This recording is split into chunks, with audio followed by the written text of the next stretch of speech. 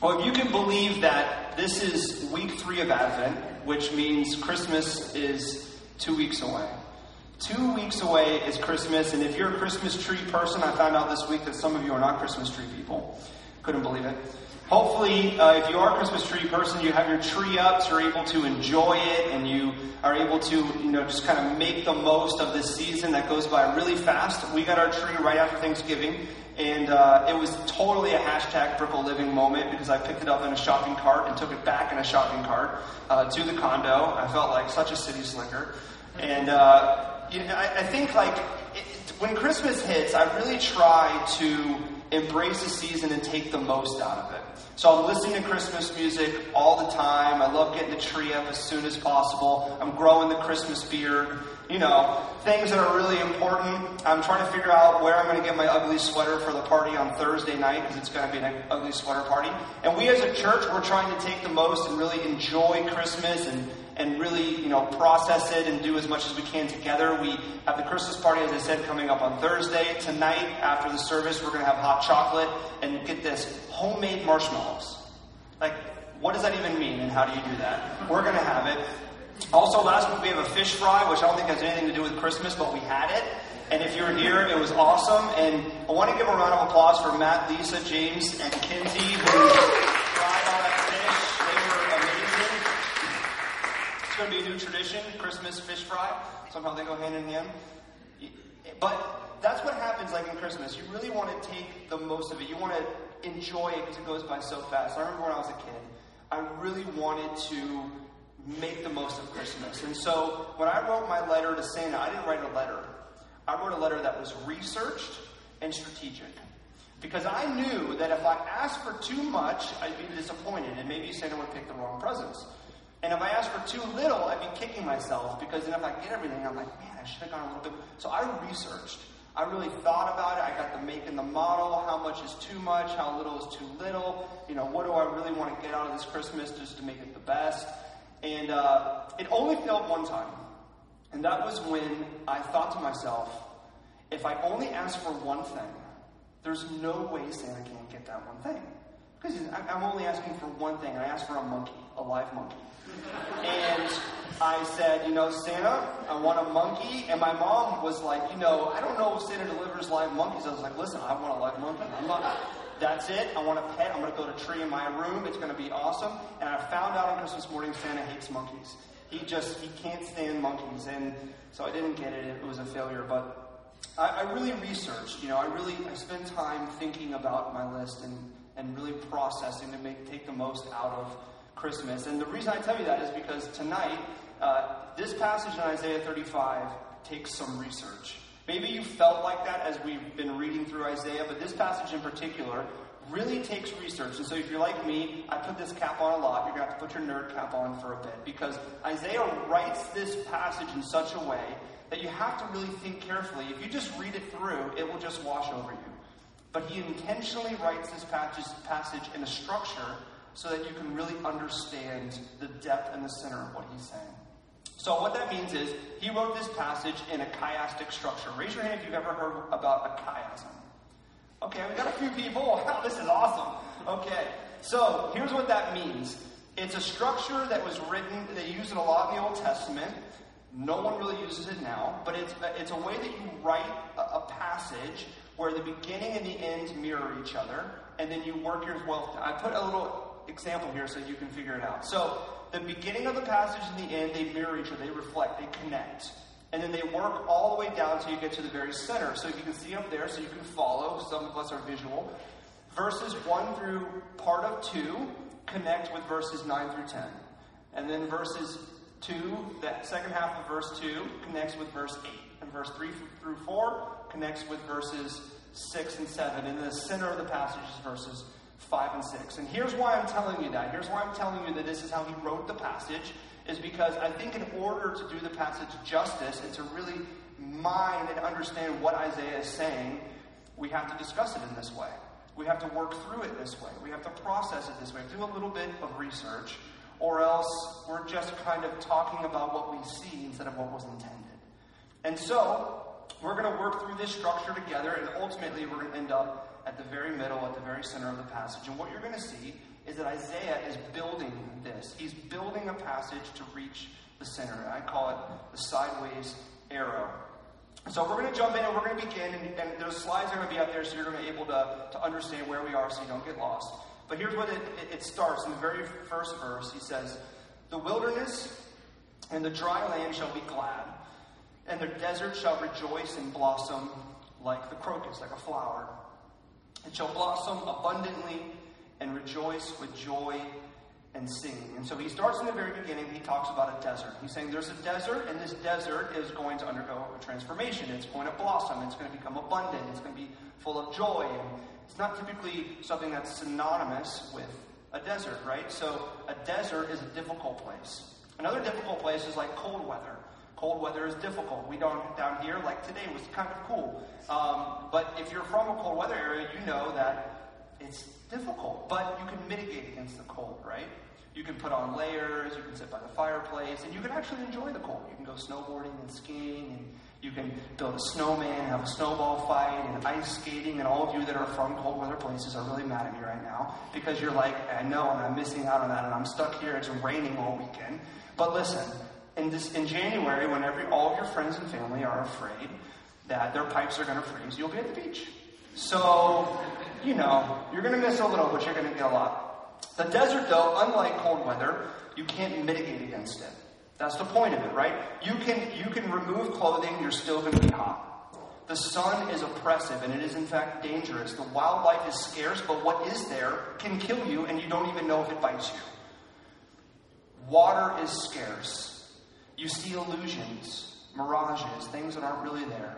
It is a dangerous, dry, desolate place. And we try to enjoy the desert, right? We try to have sandboarding, but snowboarding's still better.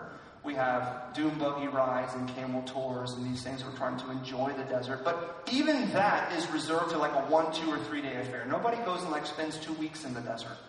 That's not exactly enjoyable. It's a hard place. It is a difficult place. And Isaiah starts here and he says, the desert, this hard and difficult and desolate and dangerous and place that's full of illusions, it is going to be transformed into a place that blossoms. It's going to become a garden. It will be abundant. It'll have flowering trees and plant life. Essentially, in a desert you have oases in different places. The entire desert will become an oasis. It will transform into an oasis. And it will be synonymous now with joy and gladness and singing instead of hardship and difficulty. And he connects this, right, in the chiasm to verses 9 and 10. So look at verses 9 and 10. He says, "No lion shall be there, nor any ravenous beast come upon it. They shall not be found there, but the redeemed shall walk there." So he's saying there's going to be no danger there. So the lion, as we saw last week, will actually be in this garden, but this lion will be a herbivore. So Isaiah here is saying that the lion won't be there. He's using what the lion represents. He's saying there's no danger in this desert. It used to be a place that was dangerous, but now it's going to be transformed into a garden that's blossoming and abundant, and there will be no danger. It will be gone. Why? Because the redeemed, he says, will walk there. This desert, which is an analogy, right, to life, and we'll talk about that, life and all of its struggles and its hardship and how it feels dry and empty and full of illusions. This is going to be transformed. This world, this life that is as a desert is going to be transformed into a blossoming garden with no danger, with blossoming fruit trees, and the redeemed, it says, will walk there. And the word redeemed is synonymous with the word release, because redemption has to do with the removal, the release of a debt that is owed, or someone that is chained up that is released from their chains. And so he's tying two things together here, Isaiah. He's saying the desert is going to be released from its condition. This world, this earth, what we experience is going to be released from its condition of desolation and emptiness and danger.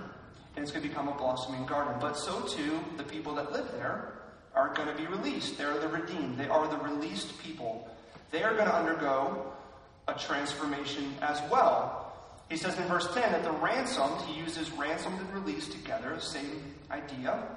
of the Lord shall return and come to Zion. So this garden is Zion. It is, in fact, the city of God. And so he's talking about what will happen, the transformation of this earth, where they will come with singing, everlasting joy will be on their heads, they shall obtain gladness and joy, and sorrow and sighing will flee away. He says the ransomed, meaning those literally who were held captive and were what? Released. The ransomed will be there, the redeemed, those that have been released from all of their struggles, all of their sin, all of their shame, all the things that have been chaining them up. They're going to be transformed. And they're going to live in a transformed place. That at one time was like a desert, but now is going to be like a blossoming garden. Sorrow and sighing will be gone. Instead, this place will be synonymous with joy and with singing. And this is the perfect analogy, right, for him to start about what the promise is of what God will do. Because the desert is a perfect analogy to life. It epitomizes our life, right? It's hard. It's difficult. It can feel dangerous. It can feel empty. It can feel like we're chasing after illusions. And that's what Isaiah wants you to connect with. He wants to imagine, as you're starting this journey in his passage, to connect your life with the desert. To say, yeah, it does feel like a pilgrimage through a desert. That I'm walking through difficulty and hardship, and I'm chasing after illusions, and I feel empty oftentimes. And that's a promise, actually. It's a curse that's given in the very beginning of Scripture in Genesis 3:17, where God says he's going to curse the land. He's going to curse the earth, which means life will be a desert. It's going to be difficult. It's going to be hard. And it can feel like that. Or it can feel like you have bad news after bad news, disappointment after disappointment. And even when things are going well, you know that eventually, in the future, there will be suffering. It will come. Even when you're on the mountaintop, you're going to fall down into the valley, because that's life. That is life for everyone. Life can feel empty. You can feel like, you know what, I achieve and I create and I strive, but I still feel empty. You can feel like, you know, culture continues to tell me that if I really focus on myself and try to better myself, then I'm going to be satisfied. But I don't feel like I'm actually getting there. There's still parts of me that are empty and missing. I feel like life has so many illusions. Marriage is an illusion. A healthy relationship can feel like an illusion. A job that you love and enjoy can feel like an illusion. And certainly life can feel dangerous, not only physically, but emotionally it can feel dangerous. And so much of life for us feels like we're swinging in and out of anxiety, right? In and out. The dangers of life. And Isaiah says here that I want you to understand, as we're journeying to the center, that there is a promise that the redeemed, the ransomed, those that are going to be released from their condition, are going to inhabit a place that is in fact also released from its condition. It will be the city of God, where there's no sighing, there's no sorrow, there's no danger. The desert is gone. It is now abundant. It is full of joy and gladness. It is a blossoming garden. And as he moves his way forward to the next step in the chiasm, he wants you to know something. He wants you to know that this promise that is available is in fact a gift. So look what the next step, where he says in the second half of verse 2, the glory of Lebanon shall be given to it. The majesty of Carmel and Sharon, they shall see the glory of the Lord, the majesty of our God. He says that this will be given. The blossoming garden that at one time was a desert, but now is in fact not. It will be given. Notice what is inside of it. He says that it will be given Lebanon, the glory of Lebanon. Lebanon was known for its beautiful cedar trees. It will be given the glory of Carmel, which is a beautiful place. I've had the privilege of going, where the mountain really climbs out of the sea, and it's lush and beautiful with vegetation. It will be given the glory of Sharon, which was known for its beautiful roses. That this place that is given is absolutely beautiful. All of the things that you can imagine as the most beautiful aspects of life. The beautiful rose, and the mountain coming out of the sea with its vegetation, and the beautiful trees of Lebanon. They will be here. They will be a part of it. But notice what he says. There is going to be a vision that preoccupies everyone that's in the garden. It's going to be the supreme vision. And that's where he says that they will see the glory of the Lord and the majesty of God. He's talking about the redeemed and the ransomed that live here in this garden. They're going to see the glory of God, meaning the inherent value of God. They're going to see his inherent value, and they're going to see his majesty. They're going to see his dignity and his worth, his splendor. That is going to be the light at the end of the road, as we're going to see as they're walking down this road in the garden, that it's going to cover even the most beautiful things that you can imagine in this world. It will be supreme. It will be what we're preoccupied with as we walk down this road in the garden. One of my favorite books in the past few years is Cormac McCarthy's The Road. Have any of you read The Road? No one. Maybe some of you just didn't raise your hand. But the book is an incredible book. It's a book full of ambiguity and heartache. It is a difficult book to read because the story is about a father and a son who are walking down a road. But they're walking down a road in a world that has gone through an apocalyptic event a decade before. And they're journeying south to avoid the winter that has been heightened by this event. And so as they walk down this road, they're trying to survive. And this road is dark. It is heavy. It is hard. It is full of desolation. It is full of silence besides the rotted trees that are falling. Dust covers everything. If you find a crumb of food in this world, that is a joy. To wake up in the morning is to be brave. To stay away from people is your supreme value because cannibalism is rampant. And they're walking down this road not knowing where they're going. And they've been journeying for 10 years. And this father and this son are moving south. And there's a line in the book that says, all that is left is borrowed time in a borrowed world and borrowed eyes with which to sorrow it. And they move through this road as they make their way south. And they say that they're some of the last good guys remaining. And their goal is to carry the fire. That's the term that they use. And the idea is that they're some of the last people that are carrying hope. That are in fact holding to what it means to be human. And they're carrying the fire forward, not knowing where they're going. And I'm not going to spoil the story. But I do want to read the very last paragraph. It's very cryptic, and I think it's perfect. It's a perfect way to end, and some people are really frustrated when you read it because you're like, what the heck is going on? It's not going to ruin the story, but you're going to know the ending. If you're one of those people that reads the end before the beginning, if not, plug your ears. But he puts this passage at the very end in a world full of sadness and heartbreak and depression and just gray. And I think the reason he puts this is to give a glimmer, just a glimmer of hope at the very end. He says this: once they were brook trout in the streams and the mountains. You could see them standing in the amber current where the white edges of their fins wimpled softly in the flow. They smelled of moss in your hand, polished and muscular and torsional. On their backs were vermiculate patterns that were maps of the world and its becoming, maps and mazes of a thing which could not be put back, not be made right again. In the deep glens where they lived, all things were older than man, and they hummed of mystery. See, the imagery there is powerful, it's mysterious, and I think what Cormac McCarthy, when he's writing this, is putting in the very end is he's giving this glimmer of hope. Maybe, just maybe, carrying the fire is worth it. Maybe there's something beyond. Maybe the world is in fact just in its becoming and there's something greater ahead. Life in this world is a desert, and it is way worse than we could ever imagine or live through, and yet he gives this mystery, he gives this glimmer. Maybe there can be hope in the midst of emptiness and sadness and desolation.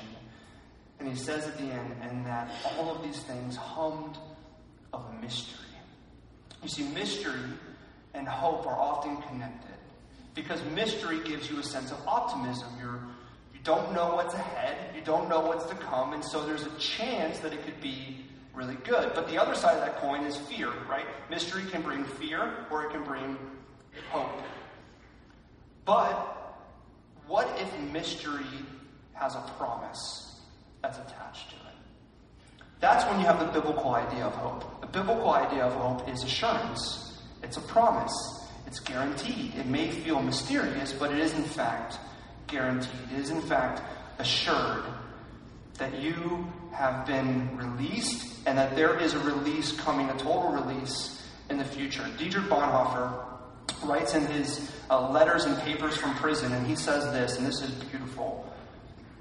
A prison cell in which one waits and hopes and does various unessential things and is completely dependent on the fact that the door of freedom has to be opened from the outside is not a bad picture of Advent. See, what he's saying is that Advent is a time where the people of God waited and they waited and they waited on this mysterious promise that a Messiah would come. They held on to hope, assured hope, that God was going to open the door. He was going to come into the world and be the Savior, the King of Kings, the Prince of Peace, and they waited. But for us, Advent is the reality that the wait in that regard is over. We are waiting for the promise as we're moving down the chiasm that the whole earth and life as we know it, nature and us ourselves will be fully redeemed. But hope has come. Peace has come, as we previously sang, that the prison door was opened, and we are able to now, through the eyes of faith, to see the glory and the majesty of God. We are able to grasp that the promise that was mysterious before has actually come for us. And the promise of what is to come still can bring hope, because it is a promise. Though it is mysterious, it is a promise. And God always keeps his promises. And sometimes you just have to look up and realize that the door, right, the prison cell, has already been opened from the outside. Instead of looking around and doing various unessential things. And Isaiah here attaches this idea of seeing the glory of God, seeing that he's opened the door of freedom to you, seeing that the mystery has a promise, with verses 6, where he says, or verses 8, where he says, and a highway shall be there. So as they see the glory of God, that the prison door has been opened, that they have been redeemed and ransomed, and this promise is in fact no longer mysterious in a way that brings fear. There will be a highway there in the midst of this garden, and it shall be called the way of holiness. And the unclean shall not pass over it. It shall belong to those who walk on the way. Even if they were fools, they will not go astray. So there will be a road. And those that are walking on the road are walking with hope. There's a sense they belong here. That this is their road. This is their place. They will not go astray. Even if they're fools, they're not going to leave the road. And it says that the only people that will not walk on this road are the unclean. And that's interesting, because he says the unclean will not be on the road, but fools will be on the road. And you're like, wait. If anyone is like broken and sinful and unclean and messed up, it has to be foolish people. I mean, foolish people are people that keep doing the wrong thing over and over and over again. They're making foolish decisions over and over again. And yet, Isaiah says fools will be on the road where the redeemed walk, the released, those that have been transformed, but the unclean won't. So what's he saying? Notice what the road is called. The road is called the way of holiness. And those that walk on the way, even if they're foolish, deserve and are invited to be there. They won't leave. Well, what did Jesus say in John 14:6? I am the way, the truth, and the life. No one comes to the Father except through me. So, who are the unclean? The unclean are not those that, are more foolish than the ones on the road. No. The unclean are simply those that have not gone to the way. They have not realized that the prison door was opened. They have been looking around doing various unessential things and not realizing that freedom is available. That transformation is open and available to all. That peace has come.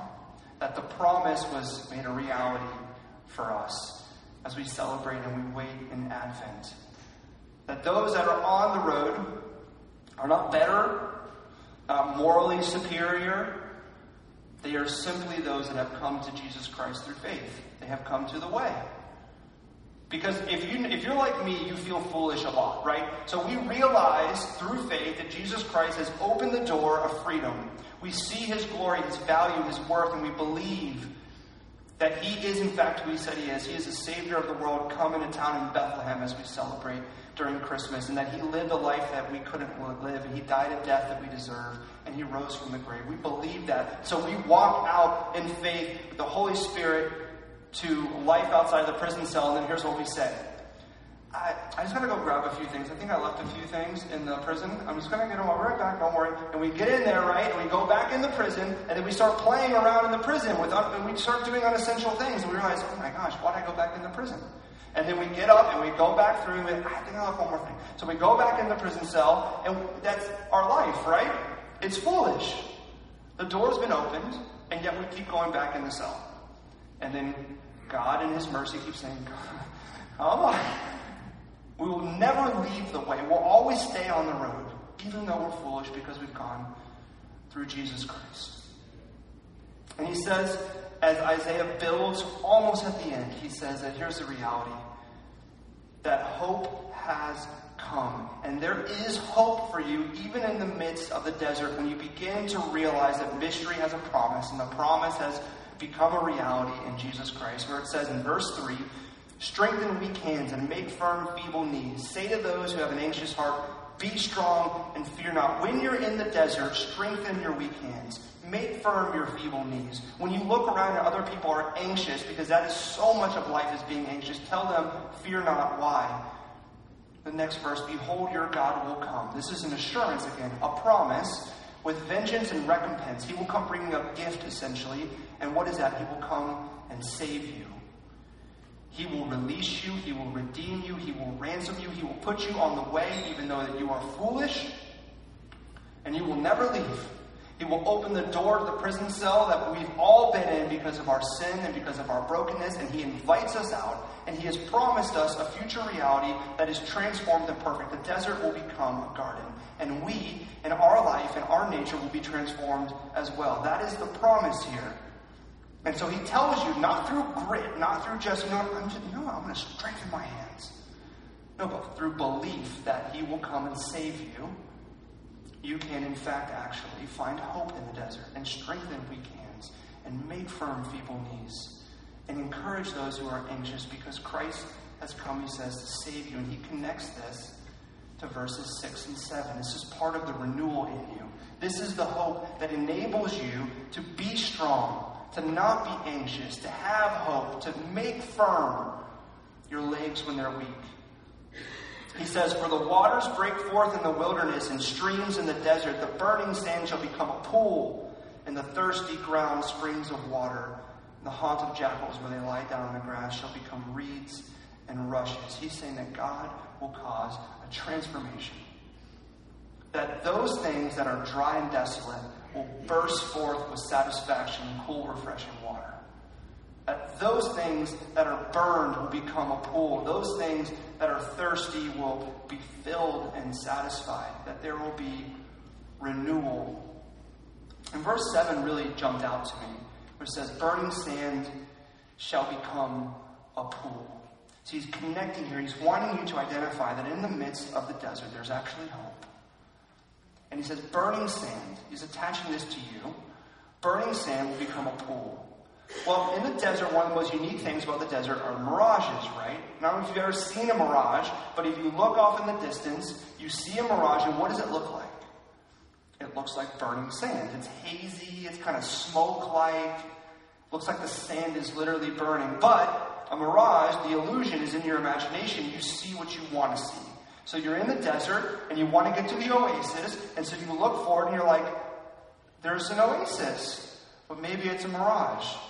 But maybe it's an oasis. So you go after it, right? And you get there, and you're sad, and there's no oasis. When I was in college, I camped a few times, which I'm horrible at. I'm terrible at camping. I've never been able to camp more than one day. I always eat all the food. I don't understand how you go more than one day. So we go camping, a group of guys, we're going to go camping for the weekend. We lasted one night. But we know, it's okay. So we're out the first night, and we're like, you know what? First and only night. We need to play capture the flag. I mean, this is great. It's a cool, crisp night in Tallahassee. It's hazy. There's this old museum house that has this big open lawn in the woods. Like, let's go play capture the flag. We're like, yeah, let's do it. So we go out. We go over to this museum. We get in the property. We do the whole thing. Split into teams.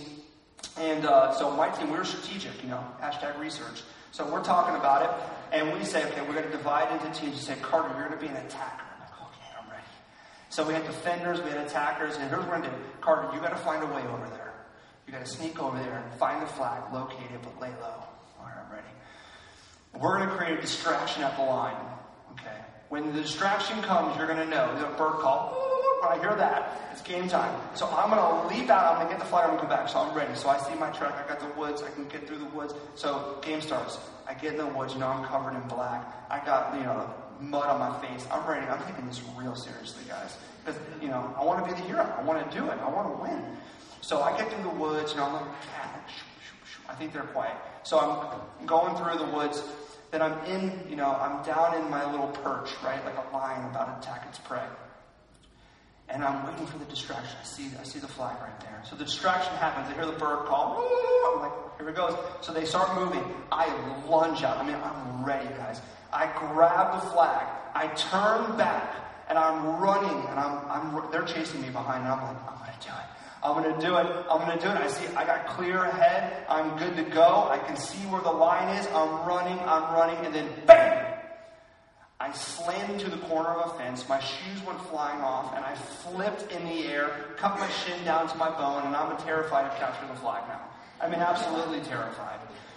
See, what happened was, I had this mission, right? I'm like, I am going to get to the end. The end is in sight. I know I can reach it. I'm going to win. I'm going to do it. Everything is clear, and then I ran into a fence.